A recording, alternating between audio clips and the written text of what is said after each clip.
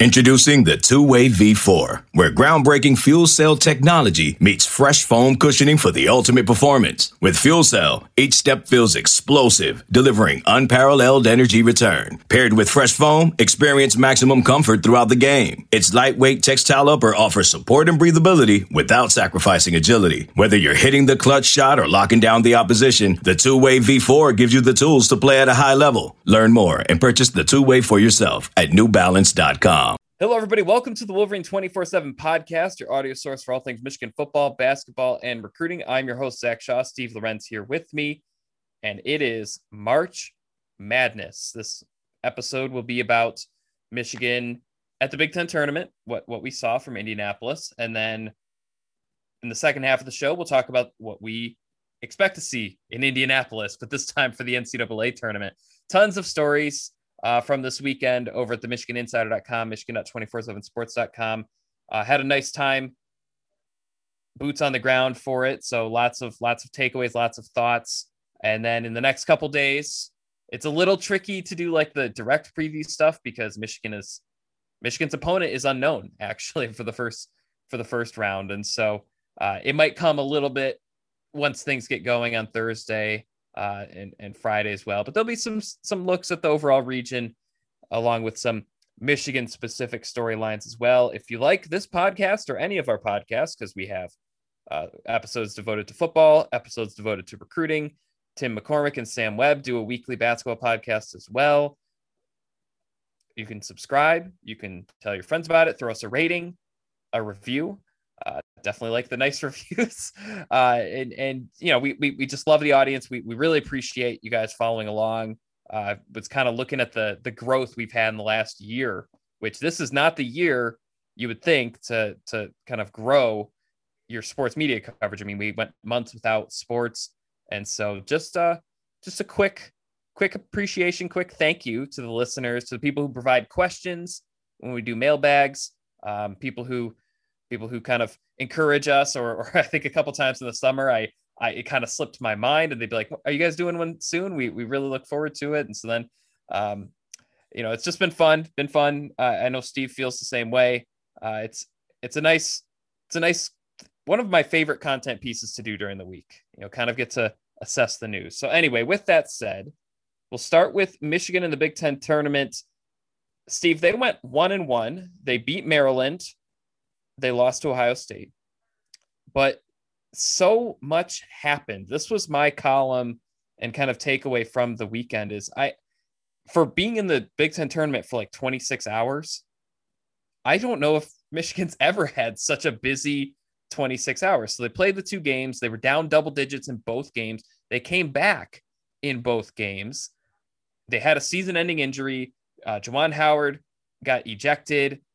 Mike Smith set a record, and then the next, there were some incredible shooting slumps. I'm trying to make sure I got everything. Eli Brooks made a surprise return from injury. So the weekend was all over the place. If you could offer just kind of your quick summary of your impression of their performance, it's I know Michigan fans are kind of doing the old, like, kind of putting it on the back burner. It doesn't mean as much. They went 1-1. They're not putting a ton of stock into it. Michigan's going to get a reset anyways, but very busy weekend. And I think it was a weekend, in my opinion, where Michigan came away maybe with more questions than answers. But your thoughts on the Big Ten Tournament? I mean, I'm not like surprised necessarily at how it played out. I had Mike Smith as my player to watch, or however we phrased it. Well, we did player on the spot, so it was a player that had to step up in that sense. But he was their best player against Maryland, and took the last shot against Ohio State, who was the non-Illinois Iowa team I picked to potentially give Michigan problems because of Dwayne Washington's ability to hit anything and everything from deep. So in a lot of ways, it played out exactly as I anticipated it would. I know you did not predict Juwan Howard would get ejected. No, not at all. Or Isaiah Livers would suffer a seasoning. Of course not. And to be honest with you, I think the context of how the game against Ohio State played out, I actually come out of it maybe slightly encouraged as far as what Michigan can do in the tournament. Because again, I mean, what'd they shoot? 65% from three or something? I mean, again, I say this saying that I was worried about Ohio. If you're Michigan, to be worried about Ohio State for that exact reason, where Washington can I think he's going to be a really good professional player because I was just going to say he looks like a pro. He does, absolutely, because of that ability alone, to where he takes and makes some crazy shots, some shots that look crazy for other players, but he makes them. He makes them at a high rate anyway, but he seems to make them at an even higher rate when Michigan's playing Ohio State, because he just had his way again. But without the first taste of what Michigan will look like without Isaiah Livers, I thought overall the fight at the end, I still feel like Michigan, like I said, I still feel encouraged. I think maybe I felt better coming out of that game looking at Michigan, given the fact that Livers isn't going to be around for a while, if at all, the rest of the however long they go through the tournament. I think Brandon John's confidence is growing. I loved the sequence in the first half where they fed him the ball 3 or 4 times in a row down the floor. I thought that was perfect. I think it was clearly by design. It was fruitful. He got to the line, four trips in a row, or 3 or 4 trips in a row. I think that was a clear confidence building situation for him. I think that was a concerted effort, knowing that they're going to have to rely on him a lot more and to get his confidence going. So I loved that more than almost anything that happened in the game, because he is definitely someone now who's going to play an important role for them. So yeah, overall, I was again, you want to win that game if you're Michigan. I just think Illinois is a bad matchup for Michigan. I could not have seen Michigan winning, or on top of that, I don't know if they'd have played them as closely as Ohio State ended up playing them either. Right. I just feel like Illinois is not a good matchup. Too deep at the guard positions. Not enough guys that can cover Curbelo, DeSunmu, and Frazier, right? Yeah. And you got Coburn down low, who gave Dickinson more problems physically than anybody, which is not a surprise because he's just physically the best center probably in the country. So they just feel, Illinois is a bad matchup for almost anybody, but I think for Michigan specifically, they're, of any team in the conference, they're probably the worst matchup. So yeah, so now it's tournament time. We're going to talk about the ejection at all, or? Well, I don't know. I don't know if I have a ton to say about it. Obviously he can't do that. That's why he was ejected. But covering Juwan the past 2 years, he is not I don't expect that to become a thing Michigan has to worry about. I think that was, and he even said after the game, he said that didn't feel like me. He lost himself for a moment. So I don't particularly have a grandiose lasting takeaway from it. I do think it is something that he has to learn from. It doesn't, if he gets ejected in a postseason game and it's not Maryland, for example, say it's, we'll talk about this in a moment, but say it's Florida State or Texas. Suddenly that game can completely change. This is already a team. I'll transition back to the rest of the stuff, but it's already a team that's going to be a little shorthanded on court leaders. And so I guess that's my only takeaway is he doesn't do it very often. If ever. I think he's had 3 techs all year. And I feel like they were all, 2 of the 3 were justified, getting one after the Brad Davidson's elbow to Mike Smith's head, that's the right. I'd argue that's a good tech. So I don't know. I don't have much. I don't know if you had anything to say on it. I don't really care about the whole, what did he say? Will there be repercussions? I don't really care. Clearly, the Big Ten clearly did not think that there was enough to suspend. I don't know if that was even discussed, suspend him or anything like that. I don't know. Obviously there's some, it's weird. Just all these teams want to be rivals with Michigan. It's I don't know what it is about what's going on in Ann Arbor that's pissing everybody off. But between Illinois and Maryland, you got two more teams now in the conference that it just feels like Michigan is going to be their number one, like the team that they're going to get up for the most, going forward. It was clear his reaction. This is something that had to have been boiling from the last two. Yeah. On both ends from the last two games that they played, and like, I don't know. I was like, Morcell seemed to really want to stir it up. And I know he got injured in the first game, but if I recall, that was a completely incidental play by Wagner, right? Wasn't it just going up for a rebound and he elbowed him? It wasn't like a yes. I don't think, if it had been intentional, he would have been suspended. Right. I don't think that was even a discussion, but I do think it was a game where I if I remember correctly, I think Maryland. Was it already chippy? It was already chippy because of the Dickinson stuff, right? Right.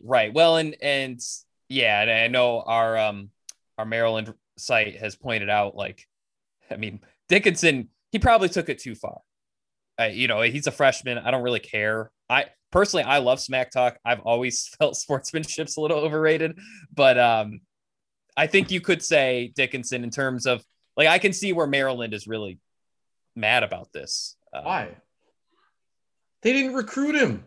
Yes, they did. Yes, okay. So the Washington Post did a full investigative story on it. Okay. All right then. All right. No, let's not. We don't have to. We don't need to go into it, but it makes way more. It makes way more sense that way then, because they don't have anybody on their roster right now that's over 6'8", 6'9". Right. And the whole time they're saying on the telecast that Maryland didn't really recruit him that hard. And I'm like, how the hell would they not recruit him? Well, so that's part of the controversy is Dickinson said that and played like someone who didn't get recruited. Right. If I don't know. I'm not trying to start a thing. I just don't think Dickinson liked Turgeon. Sure. And that happens it happens with Michigan. There'll be a guy that you think is from the backyard and they just don't click with the coaches. So I guess we'll find out. We can go read the Washington Post story, but they did a full story, and their conclusion based on talking to DeMatha coaches, Maryland coaches, was that Dickinson was indeed recruited. Anyway, he had that actually makes me feel better, because it made no sense for Maryland given what their roster looked like on paper this season, that he'd have been a perfect fit for them, much like he was for Michigan. But if there was you can almost say of any other team in the conference, that he'd have been a better fit for them than almost anybody. Them and probably State, maybe. I don't know. So yeah, well, I will say, there'll be a story about this probably later this week that I'm kind of working on. Dickinson and Juwan Howard are a perfect fit. Right. I know exactly what you're saying. Which team has used 7-foot centers and doesn't have one this year? The answers are, well, it's really Maryland. Michigan State, they've never been the 7-footer type of team. But I agree with you. Maryland really could use him. I don't know. We spent too much time talking about it. The fact is, I agree. It was interesting. It was interesting though. Yeah. It's if Dickinson returns next season, it's something we're going to be talking about again when these two teams play, I assume. So yeah. Well, and you bring up a good point with the other teams. I think Michigan is the most hated team in the Big Ten right now. Because Illinois and Maryland had kind of the social media swelling, but I've noticed Iowa. I've noticed, well, obviously Michigan State and Ohio State. I really think you could run through the list, and it really makes me wonder, because we haven't been able to sit by the court to hear how things go during games. I said Juwan Howard's a very calm coach and kind of mild mannered. He does talk a lot, and he is not afraid to talk to players. I don't know if that's a personality thing or NBA opponents talk to each other all the time, so maybe it's not as big of a deal. But I have noticed, he'll talk to players on the opposing team during timeouts, things like that. So I don't know. This is not me saying I think so, but I have noticed what you've noticed, where Michigan is starting to be hated, and not just because they're the best team. It feels like, I don't know if it's Dickinson, because Dickinson is the ultimate evil villain dominant center. Every good Big Ten team seemingly has like the evil, like the center that everyone hates. Michigan's actually had a couple in recent years, and so I've noticed what you've noticed though.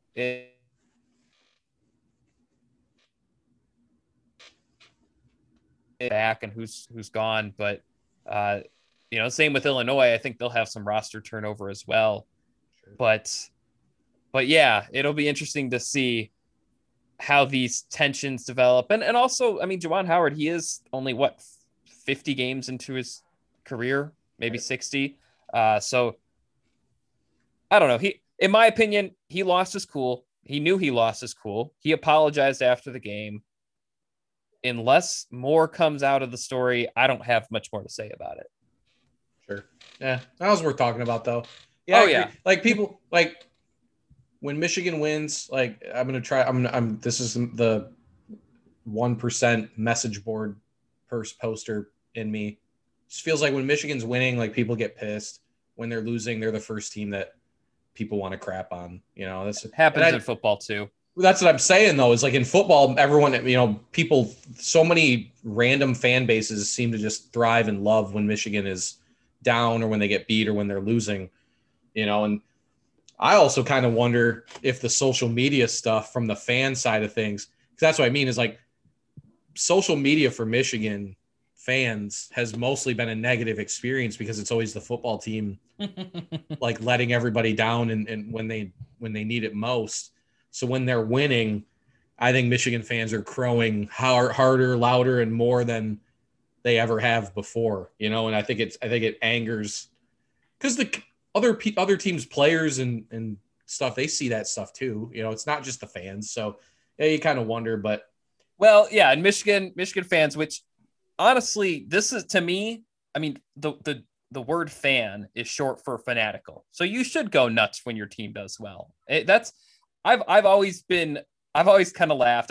Everyone can root for their team how they want. I've always kind of laughed though, because working the phone calls, doing the message board, when like the fans are like tempering themselves, are like, whoa, I gotta stay calm. We got one game at a time here, and I'm kind of like, you're not on the team. You can talk all the talk you want. Like, dude, I've said that for years. Like, how do you like when they're I know in football, like they play Michigan State in 2 weeks and they are playing like Rutgers the week before, and we might post something about the Michigan State game, and like the reaction on the board is like, well, got to focus on Rutgers, and it's like, well, we don't. I could write all week. Heck, you don't.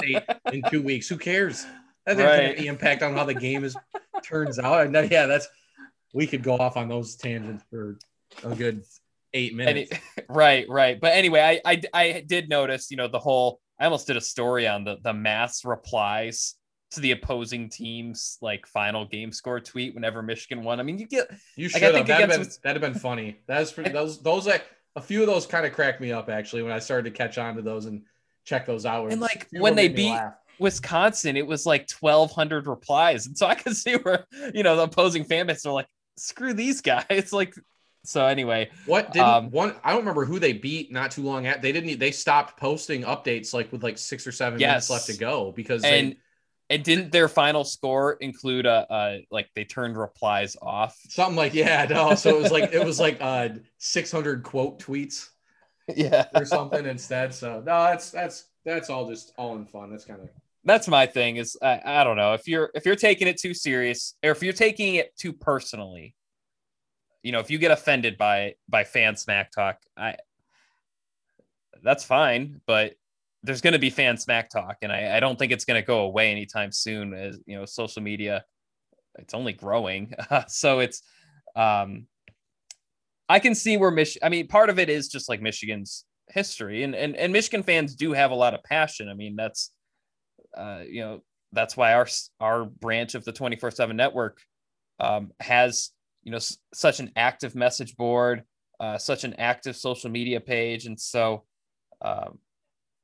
I don't know. I've always really appreciated it that Michigan, it isn't like just when Michigan is good, and it isn't just for football or just, the good sport. I mean, it's like, I think in about a month, Michigan fans are going to be smack talking on social media about baseball, and softball. And so it's kind of cool as a reporter to see it. But I can definitely see where like opposing players and opposing fans take issue with it. Plus, Michigan definitely talks smack. This is the whole irony. We talked about this a couple of years ago with the do more, say less. This is a smack talking basketball team. They're not like, I mean, maybe it doesn't come through on TV, but like, Franz talks some talk. I mean, Hunter Dickinson, kind of has that evil villain. I mean, Eli Brooks and Isaiah Livers, as nice as they seem in press conferences, I mean, they're really competitive, and they're good. I mean, again, opposing teams aren't mad at the team that they're beating by 25. They're kind of more mad at the team that's beating them by 25. So, anyway, real quick on the Big Ten tournament. Yeah, I'm kind of with you. I think there are things to be encouraged by. I think the comeback at the end, I think that there's potential for that like synergistic, I guess, build off of the adversity, thinking about Isaiah Livers, thinking about, having a team or a senior leader on the bench. Because when Franz went out with a foul, and this is not a diss on Franz, but I think the team was like, started to play like they had nothing to lose. And how many times does a 1 seed play like that?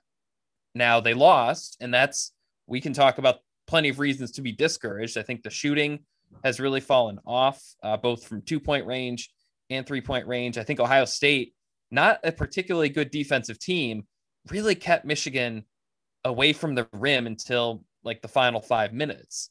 And so I think there's plenty of things to kind of look at and say, well, I don't know if this, I mean, it's an interesting situation because they are a 1 seed. Their record is a 1 seed.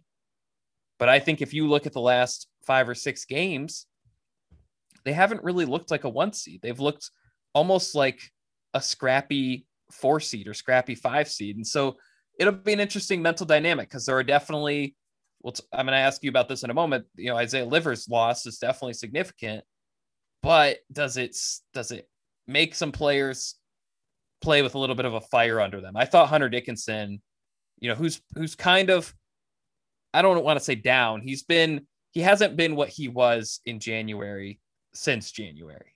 I think he's kind of struggled to make his presence known, and he had a good matchup size wise, but he seemed like a man possessed at times against Ohio State.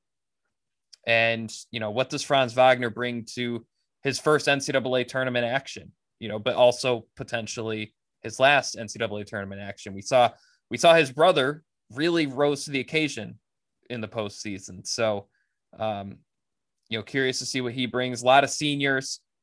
So anyway, putting that aside, because we'll talk about how they stack up in their bracket in the second half of the show. The Isaiah Livers loss, it's huge. Can't be overstated or exaggerated.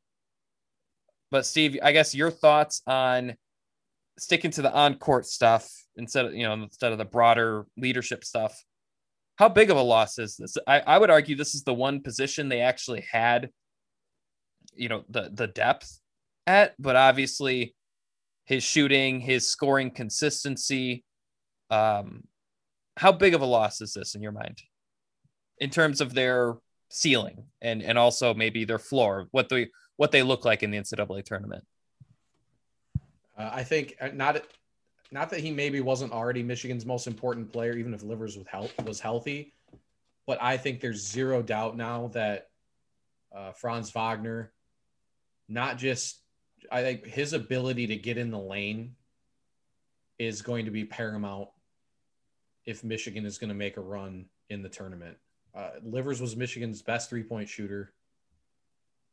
Smith and Brooks, driving the lane is not, getting into the lane is not their strength, at least off the dribble. Brooks is good, I think, off ball with his cuts. I think he can get in the lane, get to the basket, but it is not their strength. I think they're going to need to get Wagner in the lane a little bit more because they're going to have to hit outside shots, and it's going to be Smith and Brooks and Brown, maybe even Johns, are guys that are going to have to hit enough from outside so that teams aren't just going to pack in their defense and try to slow Dickinson down, right? And I think the best way to do that is for Franz off the dribble, get in the lane, either throw up that patented kind of runner that he's mastered and score some baskets, or some drive and dish, drive it and kick it out type stuff to get some guys some more open shots than they're going to get otherwise. So I think that's the biggest thing. Yeah, because again, Livers, I think, was not the one guy, but Livers best 3-point shooter, but also a guy that could make it in a little bit of traffic too, right? Not a guy that has to be wide open to hit a 3-pointer. So that's why I thought Mike Smith's performance against Maryland was really encouraging, and he didn't repeat it against Ohio State, but he did come on in the second half, though. He was really one of the catalysts that kind of made that, helped him make that run later, at least kept him in position to make that late run. So, that's why I think Wagner, and really maybe even a guy like Chaundi off the bench who can hit threes. We've talked about him all year as a guy is really kind of an on or off guy from the perimeter, and was way off against Ohio State until he hit that last shot that put it to within one, right? So I think those, I don't know, I guess those are the two biggest things, because I think you're going to see, it'll just be interesting to see how Michigan is defended, because you wonder if the attention will be focused on Dickinson and teams are going to force Michigan to shoot to beat them. That's what I would do. I don't know. I haven't looked close enough at the bracket to know which teams can maybe take Dickinson one-on-one, but his ability to kick out as well. But I think probably not the first weekend. Right. So I think they could get to the Sweet 16 on Dickinson with Dickinson's abilities. I think he's capable. We're just assuming they beat the 16 seed, right? I mean, it's just, yeah. But at that point though, yeah, you talk about Florida State. I don't have to look. I know Florida State's got guys length. I think Franz is going to be really important. Again, he already was, but I just think that part alone, his ability in the lane, off the dribble, teams are obviously keying on his right hand all day, as they should, because he does have a tendency to try to work it into driving to the right. But I think he's got to get in the lane, score a couple baskets, and maybe help open things up for Brooks, Smith, Brown on the perimeter. Yeah, I agree. And your perimeter point, that's where I wonder. Brandon Johns can shoot from three. I mean, he can, but I don't think I think he feels like the stylistic difference between him and Isaiah Livers is he's a little bit more physical. I think he's arguably stronger, maybe not as quick. He is almost more of a post player, and he has been practicing at the 5 all season. And I mean, his stat line against Ohio State, 7 points, 8 rebounds, but no made shots. I mean, that's a stat line of like a backup center, really. And so, yeah, when he and Dickinson or he and Davis are in the game, it almost seems like a too big lineup. And so that's where I wonder, he's got to take that shot. He's got to take the shot though at some point, because I think even just, oh yes. And right. He will. Yeah. But I thought he had a couple chances against Ohio State to at least take the shot, and he didn't. He didn't attempt a 3, did he? I think he attempted 1. Did he? Okay. Maybe I missed it. Yeah. And so far this season, he is 6 for 14. So that's actually not a lot of attempts. In the past, he's attempted more. So we'll have to see. I don't know if some of that is, he did look like someone who was playing, if I can be blunt, he looked like someone who was playing kind of looking over his shoulder all season, in terms of he didn't want to get pulled for making a risky mistake. And that's tough to play through. I don't know. I mean, I think you could argue it happens in Little League and high school as well. So it's a different kind of situation now where he's expected to be the starter. But for that reason you said, I think there's actually a lot of benefit. I get why Chaundi Brown wants to come in off the bench. I think there is some benefit to him playing more minutes than Johns, though. and maybe have Franz play like a Duncan Robinson style 4 where he will play defense, but especially against some of these teams that don't have a 230 pounder at the 4, spread the ball out a little bit and make them defend somebody other than Dickinson, because I think St. Bonaventure, they've got a 6'10" guy who's pretty good at blocking shots. LSU, I know they're not a great defensive team, but I mean, they do recruit at a pretty high level. They've probably got a couple good athlete big men who can at least serviceably hold their own. And so, I think spreading the court out is really, really important. I think the defense, even though Isaiah Livers wasn't known for his defense, I think that's where it became a little bit more of an issue for Ohio, or against Ohio State. I think Ohio State was able to get to the post more. I think they were able to create mismatches more often, because Livers, I mean, there's a lot of guys who can quote unquote defend 3 different positions. He legitimately could defend 3 different positions at a truly good level. And I think Eli Brooks, great defender. He can't defend a guy 6'6". Yeah, Washington's a tough matchup for him. Yep. And Wagner can defend 3 positions as well. But you can see where Ohio State's kind of enjoying that scouting report a little bit more, but they're like, oh, well, Livers can't just switch on anybody. If we get a certain guy on Johns, it's over. If we get a certain guy on Brooks, it's over. Or Sean D. Brown. I think he can really defend 2 positions well. And then I think, the point guard and the big forward types might have a little bit of a mismatch on him. So who was it? Was it Sewing that had a really good game, right? He was a non-factor the first time the 2 teams played. Mm-hmm. And that would have been the guy that Livers almost assuredly would have been matched up with. Well, he only had 9 points, but it felt like a lot. He had 5 free throw attempts. He only made 1 of them. So if he makes a couple more, then suddenly he's another double-digit scorer. So, and CJ Walker, 7 points off the bench. He actually had a decent game.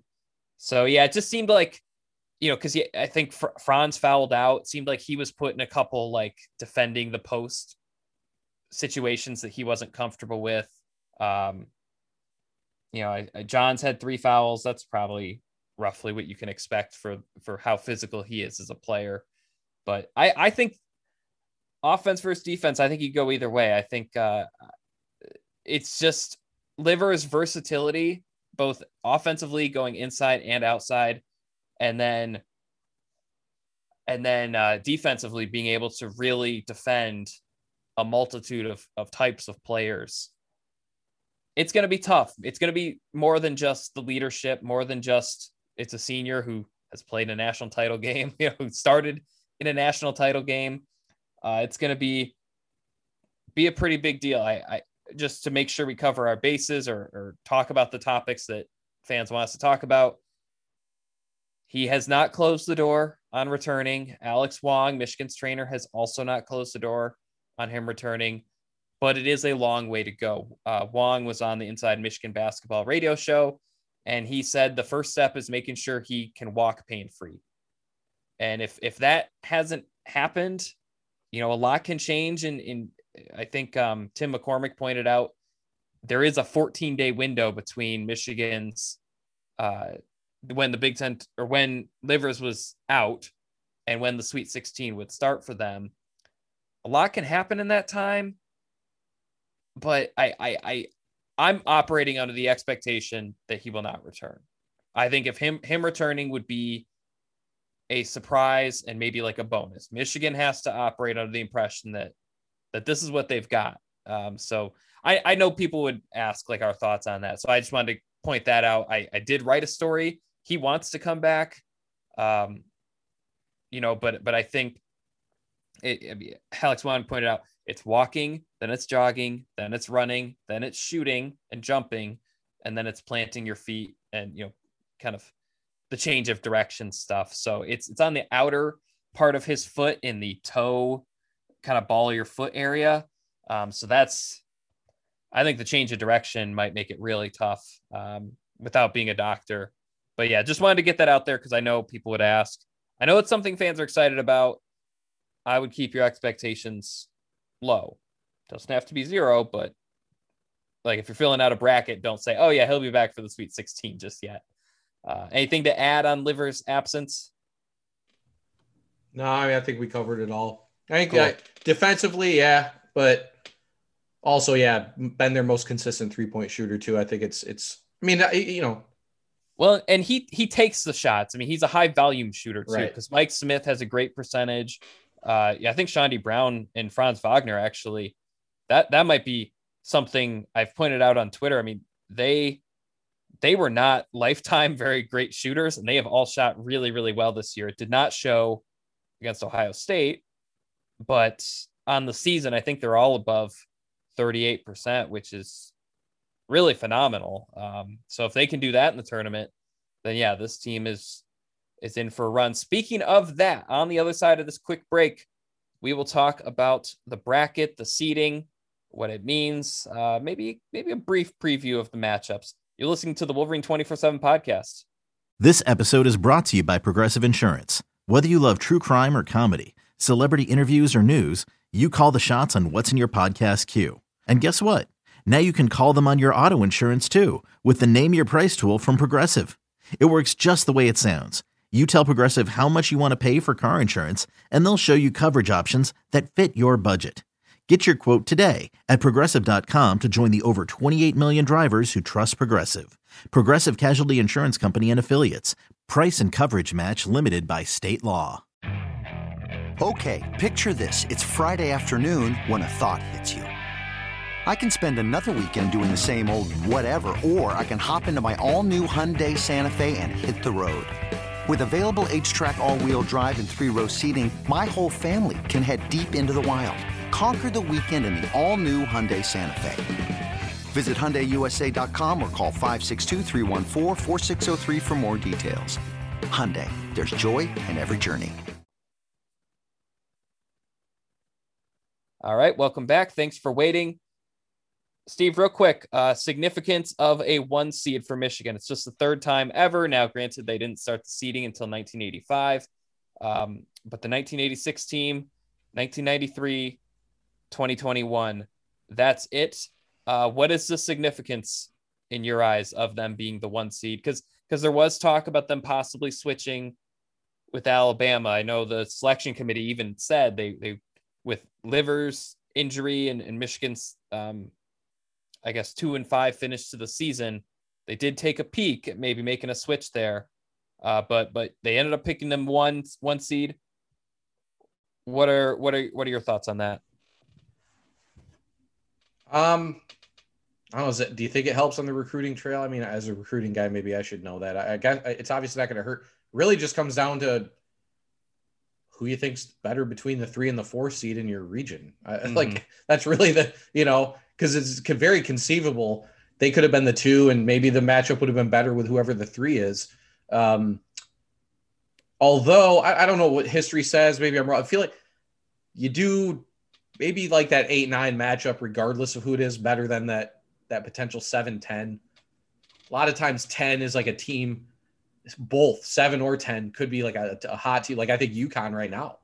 I think Michigan would rather be playing the winner of the 8-9 than potentially matching up with UConn in the second round. Right. Yes. So that's really what it boils down to for me. But that's like really what the whole tournament is about is looking at who's in front of you and see what the matchups are. Cause there are teams like Illinois' toughest game in their bracket might be the second round.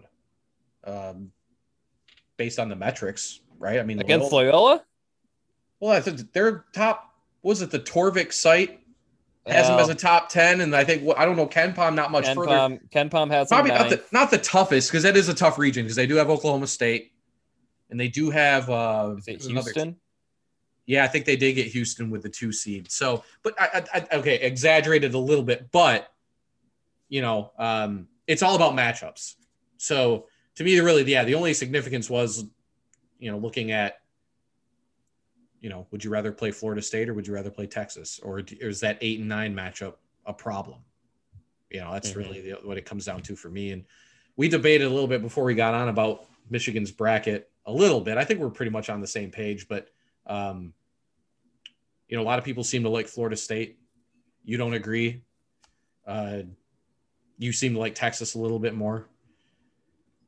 And then in terms of who's better between the two, yeah. Well, or who would potentially give Michigan a worse matchup. But the other thing is, I think you're going to see quickly. I think most people are going to pick Michigan as the first 1 seed to lose. Have to, don't you? Is there an argument for that not to be? Baylor hasn't played much better than hasn't their defensive numbers have fallen off a cliff since they came back from the COVID scare. But yeah, I mean, no, because of course Gonzaga, I think Gonzaga, Illinois, despite Gonzaga's bracket, that they got by far the easiest road on paper. Mathematically, they should if they're sticking to the traditional seeding. Yeah, but I mean it doesn't look like they have the road that, because I think we both agree that Illinois probably has the toughest road to get there, right? Just off of first glance. Yeah, first impression. I agree. And then Michigan probably second. Baylor's probably third, but Gonzaga's road. I mean, they already beat Iowa by double digits earlier this season, didn't they? I mean, that's not their fault. I mean, who else were you going to put? Right. No, but either way though. So yeah, sorry for beating everybody. Right. Well, but Houston, Alabama, I think would have. You think they're better than Iowa? So I watched some of the Alabama LSU game, and I think people's initial response is, "Oh crap, Michigan might have to play LSU in the second round." I don't know. And that's the other thing too. You kind of learn in the tournament is how real are the strengths of some of these conferences. That's the other thing. It's it's hard to watch. Because to me, the Big 12 looks like a conference that there are 4 or 5 teams in the Big 12 that can make the Final Four, I feel like. Mm-hmm. I agree, and history also agrees. They've been really good recently. Oklahoma State's coming on at the right time. I think West Virginia is still a dangerous team. They're not a team I'd want to play, even though they've kind of sputtered. But really, their losses have been to Oklahoma State and Baylor. Baylor. Kansas is always kind of hanging around. They're quietly a 3 seed, which is – and you haven't really heard anything about Kansas this year, at least nationally. And here they are. Yeah, I'm curious with them. Because you're right. They've won, I think, 9 of 10. Looks like it's 8 of 9 with an overtime loss at Texas as their only loss since February 6th. So Texas Tech. Right. Mac McClung. That was a good. Chris Beard has proven he can get to the title game. Absolutely. And honestly, well, we talk about Texas too, but I wouldn't sleep. I don't remember who's the 1 seed, but Oklahoma. I've watched Oklahoma play a few times this year. They feel like a pretty good team. I'm not going to pick any of them. I'm not picking them. They're an 8 seed. And I can't remember who the 1 seed is. It might actually be Gonzaga. So Oklahoma lost 5 of 6 to close the season. And their only win was by 5 points over an Iowa State team that ranked outside the top 150 in the net rankings. I'm picking them Elite 8. So okay, all right, cool. Mark it down. But no, I watched them a few times this year. They looked pretty good. They got a couple guys that can. I think they got a big guy that can go inside and outside. That's pretty good. And then one of their guards. But either way, I think the Big 12 is always, right there with the ACC and the Big 10. That's what you always kind of learn, though. What about then you got the Pac-12 kind of hanging out there. A lot of the metrics seem to like USC, and Mobley is a guy. That's kind of a guy I hope the Pistons, unless the Pistons get the number 1 pick and take Cunningham, that'd be a guy I'd love to see in a Pistons uniform. I mean, he looks just different as a post guy. So, but yeah, no, overall though, for Michigan, Florida State, I think, I'd rather be on their end of the bracket than the 2 seed. Right. But that just is because that's just the way the matchups seem to play. Like Alabama, UConn could be a really, really interesting second round matchup. Texas, Shaka Smart, they have really good, he grew his hair out. And they kind of look like really good now. And so very experienced team. Yes. They're explosive too. They got some guys that can throw it up. I mean, I've actually randomly watched a lot of Big 12, and Texas has been consistently impressive.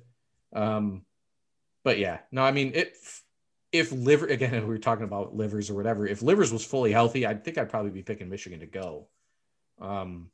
to the Final Four. I think so. If he Yeah. was 100%, I would feel if they got out of the Sweet 16, if they got to the Elite Eight, they would beat whoever came out of the bottom side of the bracket. That's my initial sense. But now it's just a matter of who can step up. I think they're still there. Definitely think they're still capable. But it's just my concern now is one off night shooting is going to sink them. And an off night shooting is going to sink a lot of teams, but now you don't have Livers on the defensive end of the floor you talked about earlier. I think it just puts more and more pressure on them to consistently shoot the ball well from the perimeter. And I don't know if they've shown, that they can do that, on a night-to-night basis without him in there. Yeah, I agree. And I almost wish from an evaluation standpoint, we could have seen them play a game without Livers against a team that isn't a 2 seed. Because they're not going to play a team at Ohio State's caliber, at least I don't think, until it would be like the Sweet 16 or the Elite Eight. So it's tricky because they lost by 1 to Ohio State. On paper, that is not a bad loss. But it certainly, there was a lot about that game that was kind of has me and maybe many others second guessing what Michigan can accomplish this month. But when I look at this East region, it's really fascinating because it's a lot of teams that finished really strong. Georgetown is kind of storming along as maybe the most dangerous 12 seed I can think of. UConn, Maryland quietly finished strong. Alabama, Texas won conference titles for the first time. And for Texas, it was the first time ever. For Alabama, it was the first time since 1991.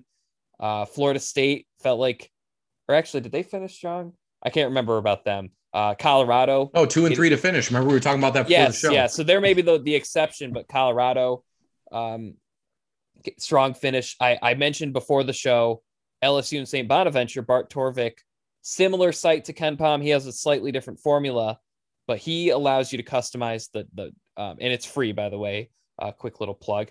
They allow you to customize the time frame that you want to look at their efficiency ratings. Since February 5th, I just did that date, last 5 weeks. LSU and St. Bonaventure both playing at a top 20 level. Now, it's really tough to evaluate stuff because there was so little non-conference play this year, but that's not nothing. And so, a lot of teams playing some of their best basketball, but it's also a lot of teams that have not been in this situation before. Texas, Shaka Smart was on the hot seat entering this season. Alabama, when was last? Have they ever been a 1 seed? If they have, it's been a very long time. Florida State's pretty experienced. They're maybe, again, the exception. Colorado, I don't think they're used to being where they are. You can run down the list. Georgetown, they were not doing so well the past few seasons.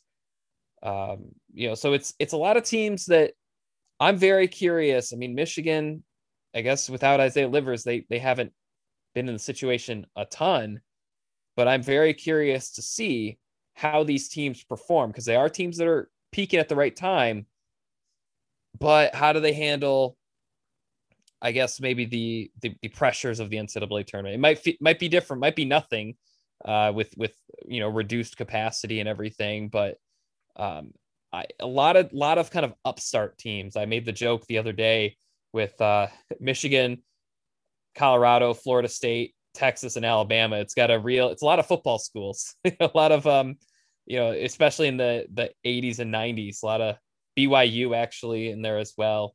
And that's where I almost wonder if someone like Michigan State, can they can just because their coaches have done it before, a lot of their players have been at least a part of the NCAA tournament before. Can they kind of embrace the 2-day turnarounds that are needed to climb through this bracket? That's where I get a little intrigued by this stuff. But let's look at Michigan's half of the East bracket. So I'm with you. One big perk to the 1 seed versus a 2 seed. I think you can more realistically write off your first game. Obviously you have to show up and play and scout, but way more 2 seeds get upset than 1 seeds. And I don't think that's coincidence. I mean, the 16 seeds are worse, and Michigan, based on Ken Palm's ratings, are playing the worst 16 seeds. So, yeah, it's really LSU versus St. Bonaventure. Steve, I'll let you go first because I think we actually have different opinions on this. Which of these two teams should scare Michigan more? So I'm still going with LSU. I know the St. Bonaventure is kind of the hot name. And again, maybe I'm not going to sit here and say I've watched LSU a ton, right? But I did watch a healthy amount of the LSU Alabama, the SEC championship game. Alabama has one of the best defenses in the country. Their defense is kind of what they've built their name on this year, I want to say. I mean, they have good, solid offense, but defensively they've been really, really strong. So I'm still going with LSU as being the bigger matchup. Who's the kid? Who's the kid that's one of my Thomas? theories. Yeah, my theory is Cameron Thomas. Yes, is based mostly on the Dwayne Washington theory. As far as like Michigan, and this is more like just how do you say it? Like a gut feeling and tangible, like it just seems like Michigan catches guys that just play out of their mind. You know, we talk about, granted, they weren't going to beat Illinois either way, but like Trent Frazier couldn't miss when Michigan played Illinois. Dwayne Washington's gone off against Michigan twice. Teams guard play is always so pivotal in the tournament. And, you know, Thomas is a guy that's just he is one of those guys also could pull like a Marcus Carr and go 6 for like 23, right? Well, no, I mean, that's very possible, right? Well, but there's another guy though, that's had huge games against Michigan in the past. Now, he hasn't had all of them have been great, but either way, just Cameron Thomas feels like that the type of guy who just could go off and have a big game. And like, that's when Michigan seems to struggle, is when opposing like good guard play gives them fits. Now it gets everybody fits, but for Michigan specifically, I don't know. They make me a little more nervous just because they've played a lot of, in a relatively decent conference. I'm not going just off of conference stuff, but like you mentioned before the show, St. Bonaventure played a couple of non-conference games total, right? Like played like 2 or 3 non-conference games all year. So either way, I think both teams. Yeah, just 2. Sorry. Right. Sorry. No, you're fine. I think both teams present like interesting matchup. You know, the strict statistics of LSU's defense is terrible. And that's one thing I think maybe you could hang your hat on if you're Michigan, that they should be able to score on LSU. But I'm still going to go with LSU. I know St. Bonaventure is the hot name, but I think I'd rather play the Bonnies if possible. That's fair. I mean, St. Bonaventure, they have higher ratings. They have higher, I don't know, the advanced statistics like them a little bit more. But they have only played 2 non-conference games, and I believe it was Hofstra and Akron. But I actually am going to go with the Bonnies as the tougher matchup for Michigan, in part because of defense, in part because they are pretty darn good at keeping teams away from the rim. Now, this is the Atlantic 10, so we'll have to see. But they do have a big man. Their big men are actually bigger than LSU's.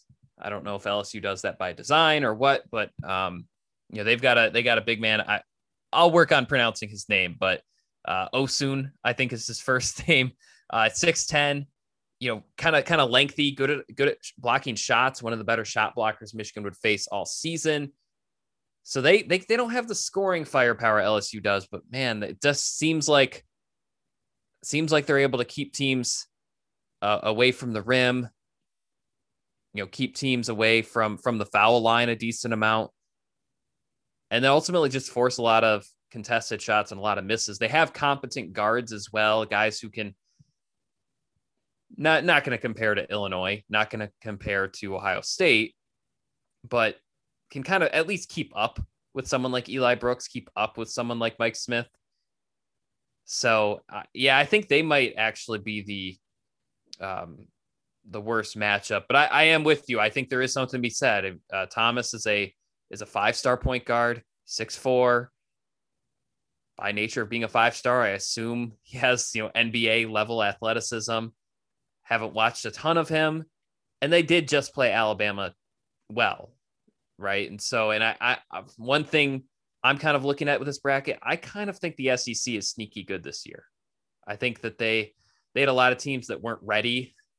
Just a lot of young teams or new-ish coaches that weren't really ready in non-conference play, so their metrics look a little bit worse. But I think they quietly have a pretty good set of teams in the NCAA tournament. So I can see both sides. I mean, 8-9 game, right? It kind of it should be a toss-up more or less. But I kind of think St. Bonaventure might be the worst matchup. Anyway, we don't have to do full predictions. We'll see if we have a time window for another episode. Media availability is kind of limited this week, so I'm not really sure how much will change in terms of our opinions. But without Isaiah Livers in the NCAA tournament, I'm gonna the first game's at Mackey Arena on Saturday. The second game would be on Monday. I guess your confidence level that Michigan advances, just knowing that they are at least somewhat shorthanded. And then also maybe one key to the weekend. Michigan needs to do blank to make sure that they don't get upset early in the NCAA tournament. So I do think they get through to the Sweet 16. Biggest key for me, probably keeping Dickinson out of foul trouble. We talk about these two games are games that he should have at least semi-favorable matchups in and should be able to get some decent looks, or at the very least create some great looks for his teammates. So I do think Michigan gets through, and I think that's going to be the key. Really interested. I think if he picks up a foul in the first 2 minutes, I think he'll sit right away, right? Obviously. But I'll be interested to see if he makes it to like the 14, 13-minute mark. Does Michigan just spell him right away just to give him some rest, even if he doesn't have a foul? Or do they kind of ride him a little bit longer, knowing, there's only two games in a 4-day set, and then they could get a week's rest? Do they try to ride him a little bit more? I know now game factors will play a role in that. If Michigan gets out to a good lead, they'll probably try to rest him, obviously. But if say the 8-9 game is close, does Michigan, do they ride him if he stays out of foul trouble? So I think that's really going to be the key. Outside of what we talked about already with Wagner getting in the lane, but I'm thinking more of if Michigan makes a run, it'll be because Wagner can get in the lane and make plays. But for this weekend, I think Dickinson, has should have a couple decent matchups and should be able to do some damage and open things up for everybody else. Yeah, I'm pretty confident Michigan will advance out of this weekend as you normally would for a 1 seed. Maybe less confident than I probably was. But maybe less confident until I see Michigan play another game kind of without Liv, because I think doing it on a one-night turnaround, I don't put a ton of stock into what happened. I think I'm very curious to see the X's and O's changes, the schematic changes, and also the personnel. I mean, Michigan will have had almost a week to kind of ruminate on how to play without Livers. And so again, probably means nothing against a 16 seed, but they'll show a little bit more in that 8-9 game. So they're a 1 seed.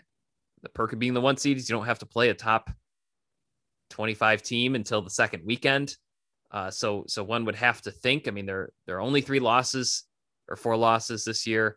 One came against Minnesota, but the other ones came against teams that are playing in the NCAA tournament as higher, pretty decently high seeds. I guess State's an 11 seed.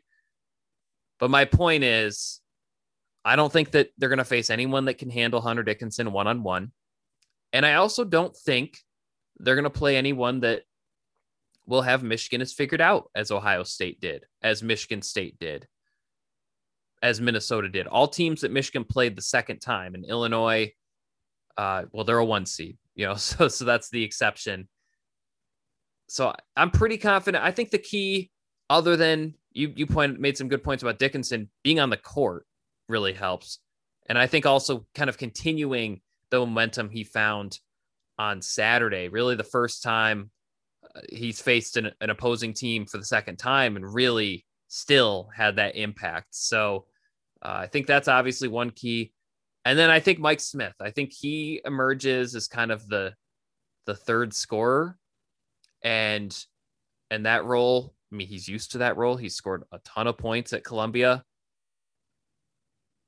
Correct me if I'm wrong, Steve. It felt like he took some shots that maybe he shouldn't have against Ohio State. A little bit of hero ball might be a stretch, but kind of where I was like, probably could have worked the clock down, probably could have passed it to somebody. And so I think the big thing for him will be finding his sweet spot between being a pass first guy, because he can't just pass anymore. I mean, they do need someone to score. Isaiah Livers, 13.1 points per game, but maybe not trying to score at Michigan's detriment.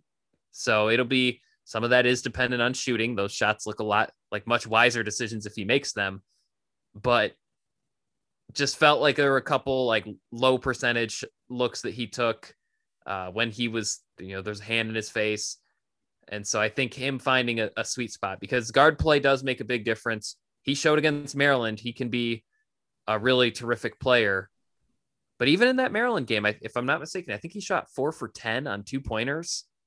So knowing when to shoot, when to dump it to somebody else, that might be a quietly big key, especially, if they end up facing LSU.